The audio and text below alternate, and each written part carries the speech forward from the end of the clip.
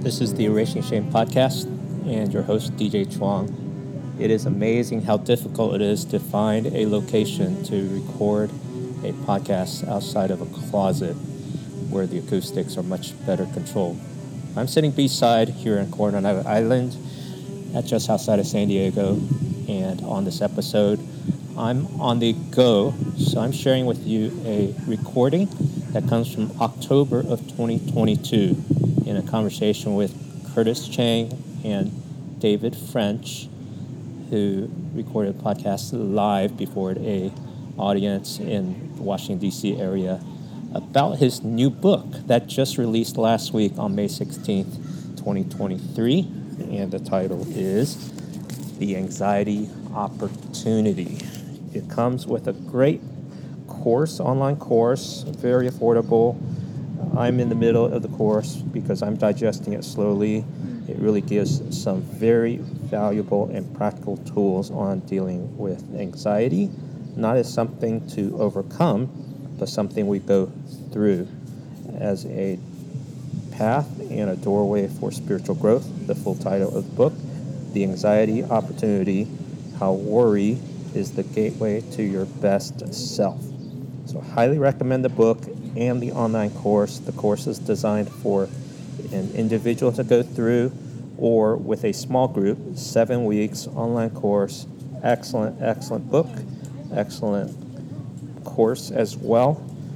So anxiety isn't something to get rid of. It's something that you can go through. And Curtis, makes a good case for how even Jesus dealt with anxiety. Case in point was his moments anticipating the cross at the Garden of Gethsemane. So if Jesus could be anxious, it's okay for us to be anxious too. So listen to this great conversation with Curtis Chang and David French. David French makes the introduction, and I'll see you on the other side. This podcast is we're going to be talking about a book that Curtis has written and is coming out, but not coming out imminently. We're just getting ready for it to come out, about anxiety. And so what I'm going to do is I'm going to basically interview Curtis today, and we're going to talk about anxiety, and talk about anxiety not just from the standpoint of this sort of highly personal phenomenon, but how anxiety is radiating out from us as individuals and impacting the world around us in incredibly tangible ways. So let's just get started. So Curtis, why did you write a book on anxiety?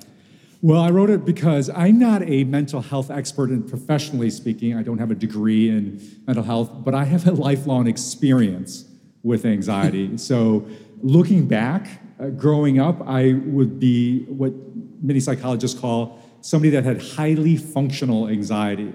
So a highly functional anxious person is somebody who has learned to deal with their anxiety by channeling it into all sorts of practices like staying on top of things, making constant contingency plans and scanning. And so that, the very nice bio that was read before we started this podcast, I attribute a lot of that to anxiety. Anxiety is a great motivator for being productive in a certain way. But if you have undealt with, treated anxiety, highly functional anxiety can only get you so far. And for many people, they will reach a breaking point where those coping mechanisms no longer function well. And that happened for me in my late 30s. I'm actually much older than that. I know I don't look it. I have the Asians don't raisin thing going on. So people always think I'm younger than I actually am. I'm actually 53.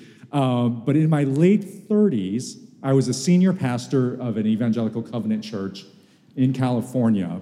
And the church was going through a lot of challenges, a lot of stresses. This was all during the dot-com bust, which hit Silicon Valley. So our church, I was replacing the founding pastor, which is never an easy task to do. And basically, all of my mechanisms for being a highly functional anxious person just broke down, and I was overwhelmed. I went through a 3-week period where I did not sleep at all. I mean, I must have slept in terms of micro sleep, because a human body can't function that way. But my anxiety was so high that I don't remember consciously falling asleep for 3 weeks straight. And that, of course, leads to just all sorts of an utter breakdown. I had a breakdown. I went on disability was on disability for 9 months, and it essentially ended my pastoral career. So I've never been a pastor since then. I've done a number of other things that have led me to here, which is a whole other story, but it was catastrophic, and on a variety of fronts in terms of my relationships, certainly my career, my spiritual life. You don't go through something like that without a sort of some very dark night of the soul. So I know anxiety firsthand, and I know the treatments for anxiety. I've taken medication over the years. I'm not currently on it, but I have been in the past. I've been years of therapy, all sorts of therapy, cognitive behavioral treatment, a number of other kinds of therapy, and I have a ton of friends who are in the mental health professions as psychiatrists, researchers, therapists themselves. I'm fascinated with the profession of mental health. And I've read a ton, and I've reflected deeply on, because you don't go through a devastating experience like that and not reflect, what was that? What was the meaning of that? How do I think about what I went through spiritually, especially?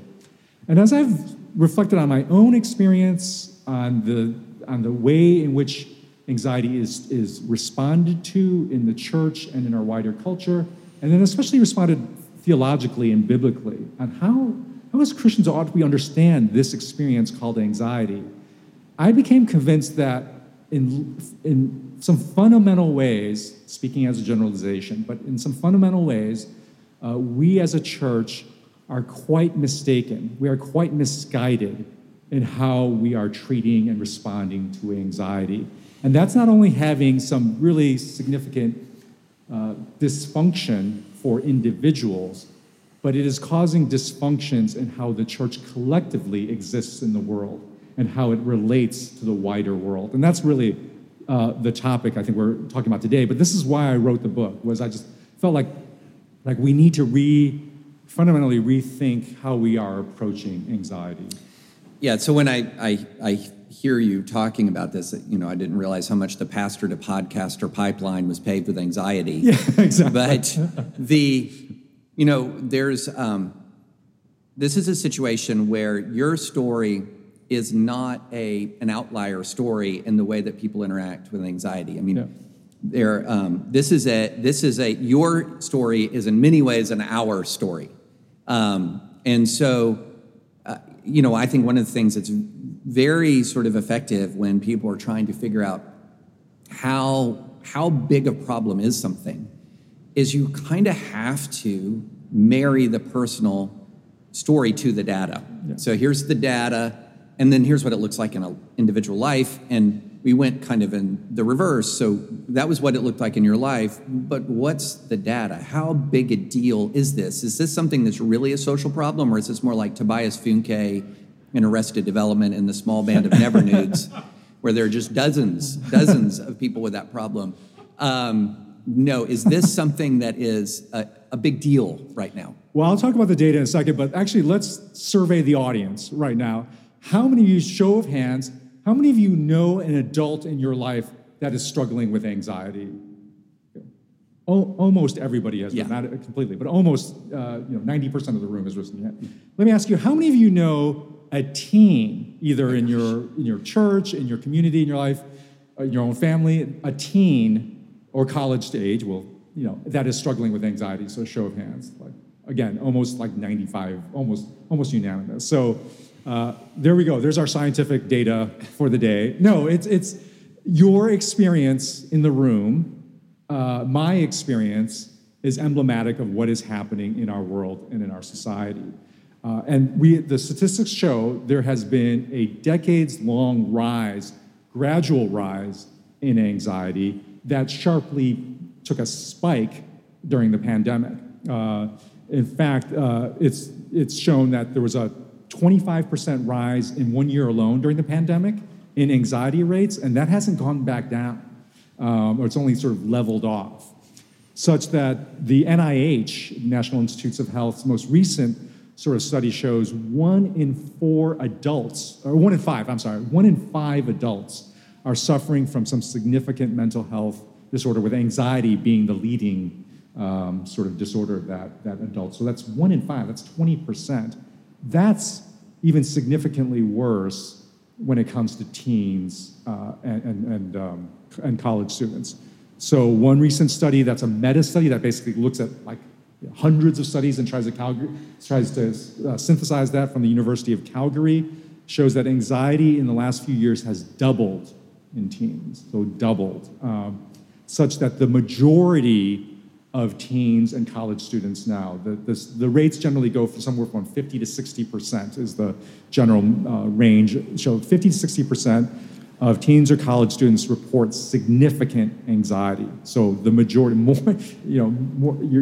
the averages will show that the typical teen you meet is going to be probably suffering from anxiety more often than not. And Psychology Today summarized all of this results this way. They said that when you look at it in aggregate, the average high school kid today has the same level of anxiety as the average psychiatric patient in the 1950s. Okay, so let me repeat that.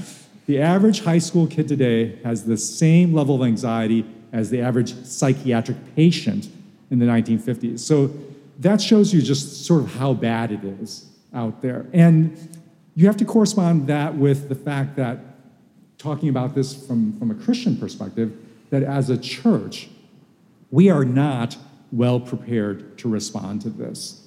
In a recent Barna survey, only 30% of Christian pastors reported that they felt well equipped to deal with mental health issues. Right? That's only 30% for the most pressing sort of emotional and spiritual issue that their congregation is facing. Only 30% of pastors felt well equipped to deal with this issue. And in fact, pastors themselves are more and more looking like me in my early 30s. They themselves are crumbling under all of the pressures of dealing with this and all of the other many, many issues, including the political polarization and toxicity that's affecting our churches. And it's especially young pastors that are struggling with it. A recent Lifeway survey said that among pastors under the age of 45, 4 out of 10 reported a significant, meaningful mental health issue in their own lives. So 4 out of 10, that's 40% of pastors themselves. So you have a wounded shepherd leading a wounded flocks, and everybody feeling like, I don't know what to do about this. So, we've been focused on a COVID pandemic for the last several years. I think it's important for us to realize we're still in a pandemic. It's a mental health pandemic, and there's no vaccine coming to save us from this one. So it's always tough to generalize when you're talking about the church, because the evangelical church is incredibly diverse. There are all kinds of different approaches to things like anxiety, from everything that it's not this is just a symbol of lack of faith or whatever, lack of trust in God, to folks who are really sort of diving in on the medical side of it. What are the common mistakes that you're seeing sort of replicated? In other words, what are the mistakes that are common enough to really make a difference in how evangelicals are approaching anxiety? So the reason why the book of my title is called The Anxiety Opportunity. And I chose that title deliberately because how anxiety typically, and again, I'm making a generalization. I'm seeing in my audience some excellent mental health professionals that don't do this, and are the exception to the rule. But the rule tends to be, if you're going in the evangelical world, we treat it as solely a problem to make go away. Okay, not as an opportunity, but as a problem to make go away. And we make it go away typically in the evangelical church in one of two ways. So one will say, spiritually, we should be able to have techniques or methods or responses to make this problem go away. So this is the pray anxiety away sort of response, where it treats anxiety even in some circles as a sin, as a sign that you lack faith, right? So you need to have more faith and often to pray this anxiety away. And so this greatly stigmatizes anxiety, because if you confess you have anxiety, you're basically confessing sin, and it's a problem that needs to be, again, eliminated in some way. So that's one stream. Another stream would say, okay, we accept anxiety, but we still, in the sense of it, we don't call it a sin, but it's still a problem to make go away. It's just that we're going to outsource it to secular mental health to take care of. So we'll refer you to somebody else, or basically they're saying that's not what we do here in the church. You go see a psychiatrist or a therapist or get counseling. So that's validated to do that, but still it plays into the general dominant paradigm, even in secular mental health, that treats anxiety kind of as a problem, as something to make go away. And if you read the books that are the best-selling books, so I had to do this when I was, getting my book, pitching my book to publishers. You have to do these comps of what are all these other books out there on anxiety? And if you do this yourself and you survey the best-selling books on anxiety, you will find that overwhelmingly they use the military metaphors in talking about the relationship to anxiety. It's a war against anxiety, the battle for your mind, right? So all of these ways in which anxiety is the enemy to be fought and eliminated. And this is the problem, is that while I greatly value some of the steps that this approach takes, I greatly value prayer, of course. I value medication and therapy that the secular approaches take. I benefited from myself. What they are all missing is that they are framing anxiety solely as a problem to eliminate, when I believe, in my own experience, but especially in Scripture, that anxiety is viewed as a fundamental condition of the human condition, a fundamental aspect of the human condition. It is a human reality. It's not a sin. It's woven into, it's an intrinsic part of what it means to be human. And it is fundamentally an opportunity. It's something that it's not a problem fundamentally that we make go away. But I don't want to be anxious, Curtis. Yeah, and there are many aspects of human existence that we don't want to have, but is part of what it means to be human. Fundamentally, anxiety is really about loss. It's about a feared loss that we have. If you want to think about anxiety equals loss, right? So if you want to know what is the nature of a given anxiety, dive at the underlying loss that is being feared. And here's the news, David, is human beings, we face loss. Human life is about encountering loss. So if you're saying you want to eliminate anxiety, you're saying, I want to eliminate the prospect and possibility of loss in my life.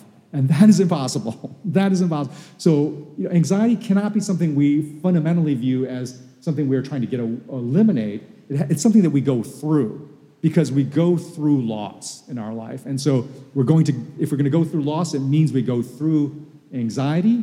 And the promise, I believe biblically, is on the other side is actually spiritual growth. That spiritual growth is the promise on the other side of anxiety, if we're willing to go through it and not just make it go away. Reminds me of the Brad Paisley song lyrics. If you're going through hell, keep on moving.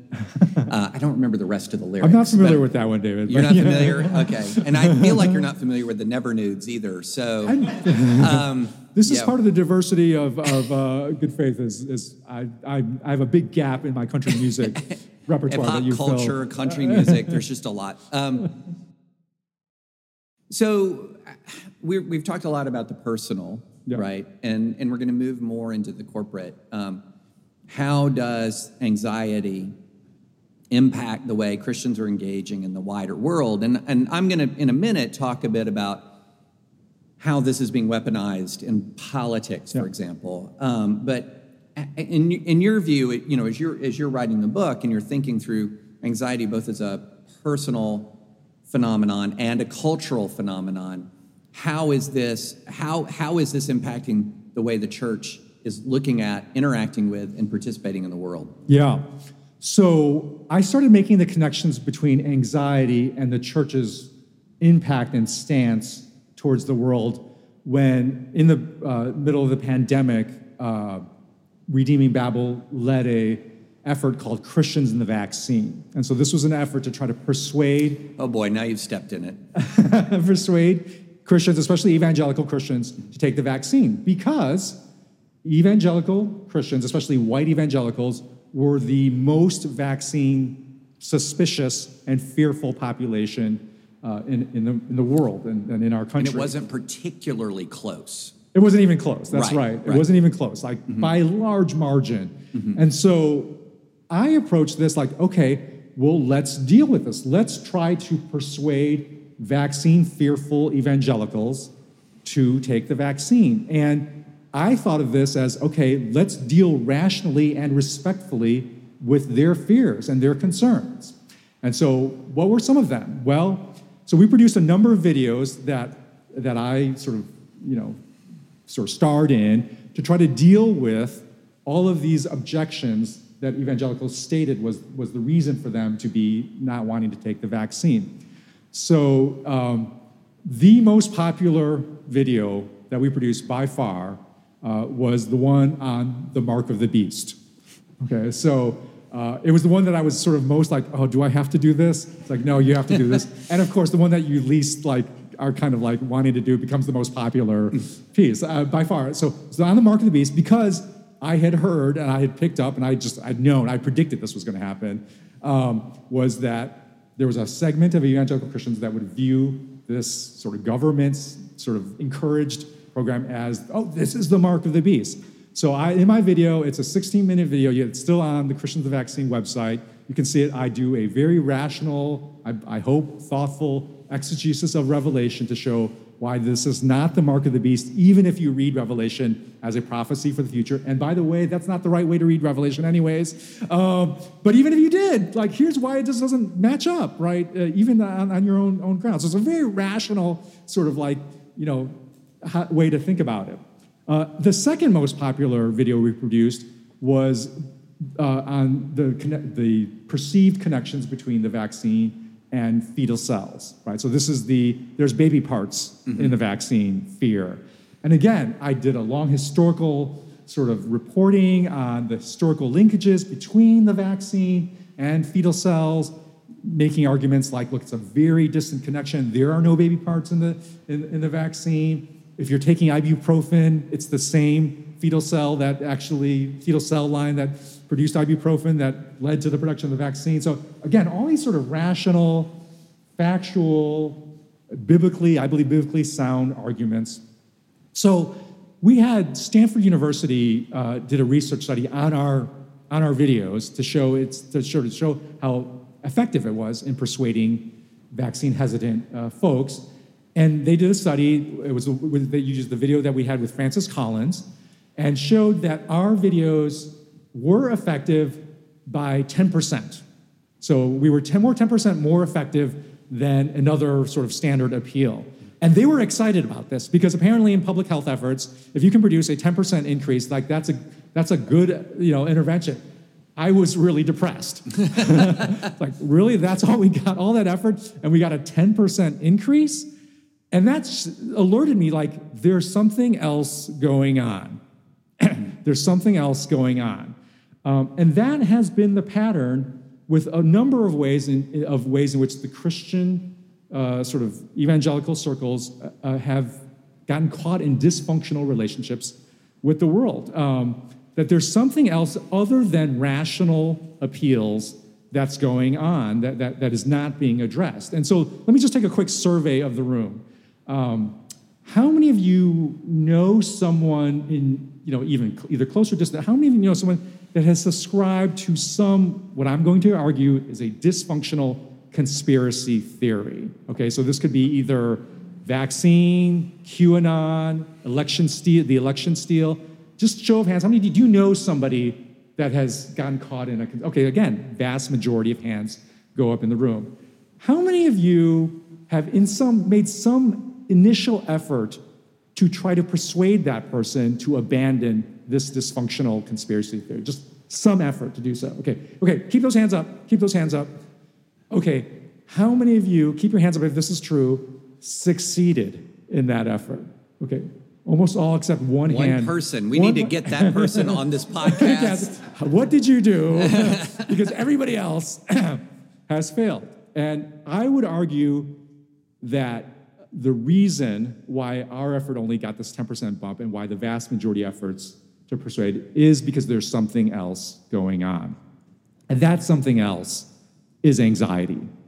That what is driving these conspiracy theories and dysfunctional approaches is not just, you can't fact check people out of this because it is not fundamentally driven by some rational understanding or some factual basis. It is really driven by anxiety. If you look at all of these conspiracy theories, they're soaked in anxiety. They're soaked in anxiety because they're drawing on the latent anxiety that already exists in people and then adding more gasoline to it such that you just throw a match on it and you've got a flaming conspiracy movement. And until we get to that fundamental underpinning, the emotional underpinning that is driving a lot of this dysfunction, we're not getting to the bottom of it. And I'll just say this one last thing as an illustration for this. I have a friend who has a young daughter who every time that this dad would take the daughter to a new social situation, like a new pool, a swimming pool they were going to, a new house, or a new store even, this child, which was 8 years old, would just have a meltdown, utter meltdown, like physically throw herself onto the ground, writhing, screaming, refuse to go in. And the dad would try to be like, look, this is a swimming pool, it's fine, it's gonna be safe, or it's just a store just like any other store. Like try to rationally persuade this girl that she had nothing to fear. Did not work. And finally, this father went to see a child psychologist, did an assessment of the child, and the psychologist said to the dad, like, your daughter has social anxiety, like she has a social anxiety order, and taught him a bunch of sort of responses to, rather than just try to talk her out of anxiety, to actually make space and make room for her anxiety, to give her ways to recognize it, to give a name to the anxiety. They gave a name to the anxiety feeling, how to feel it, how to breathe through it, how to just make space and allow for that anxious experience. And that made a huge difference in her ability to actually kind of go into these new situations. And I would basically say that I think so many of our Christian thought leaders are like that dad, that we're trying to rationally tell people, this is the right way you ought to think. These are the real facts. This is the biblical truths. And we need to do that. That's a necessary exercise. I'm not saying we stop doing that, but there's something else going on. And we have to make room and space for that anxiety and be able to give new tools to process and go through that anxiety, because if we don't, we're going to be like that child. We're going to be stuck in this way because we haven't gotten to the emotional bottom of it. I think there's a lot of resonance there. Now, of course, the entire episode is available at redeemingbabel.org, and I'll link to the direct episode at erasingshame.com, as well as some of the more recent conversations and interview with the author Curtis Chang. I know oftentimes with authors in a new book, they kind of run around the circuit and talk about the same thing regarding the book. And Curtis certainly is well-versed with his book, having talked about the book and his own experience with anxiety on many occasions. So I'll link to a couple of the most recent interviews and conversations and podcasts about the book, so you can get a few more samplings of what's happened since that conversation back in October. Again, at the website, erasingshame.com, you'll get the show notes to the book, to the online course, to some of the other interviews, as well as the podcast episode in its entirety. And you'll want to watch the video, available in video format. This one's just going to be an audio episode to make it convenient for me to upload and keep you abreast on some of the best resources that are coming out this month in the May of 2023 for Asian American Month, as well as Mental Health Month.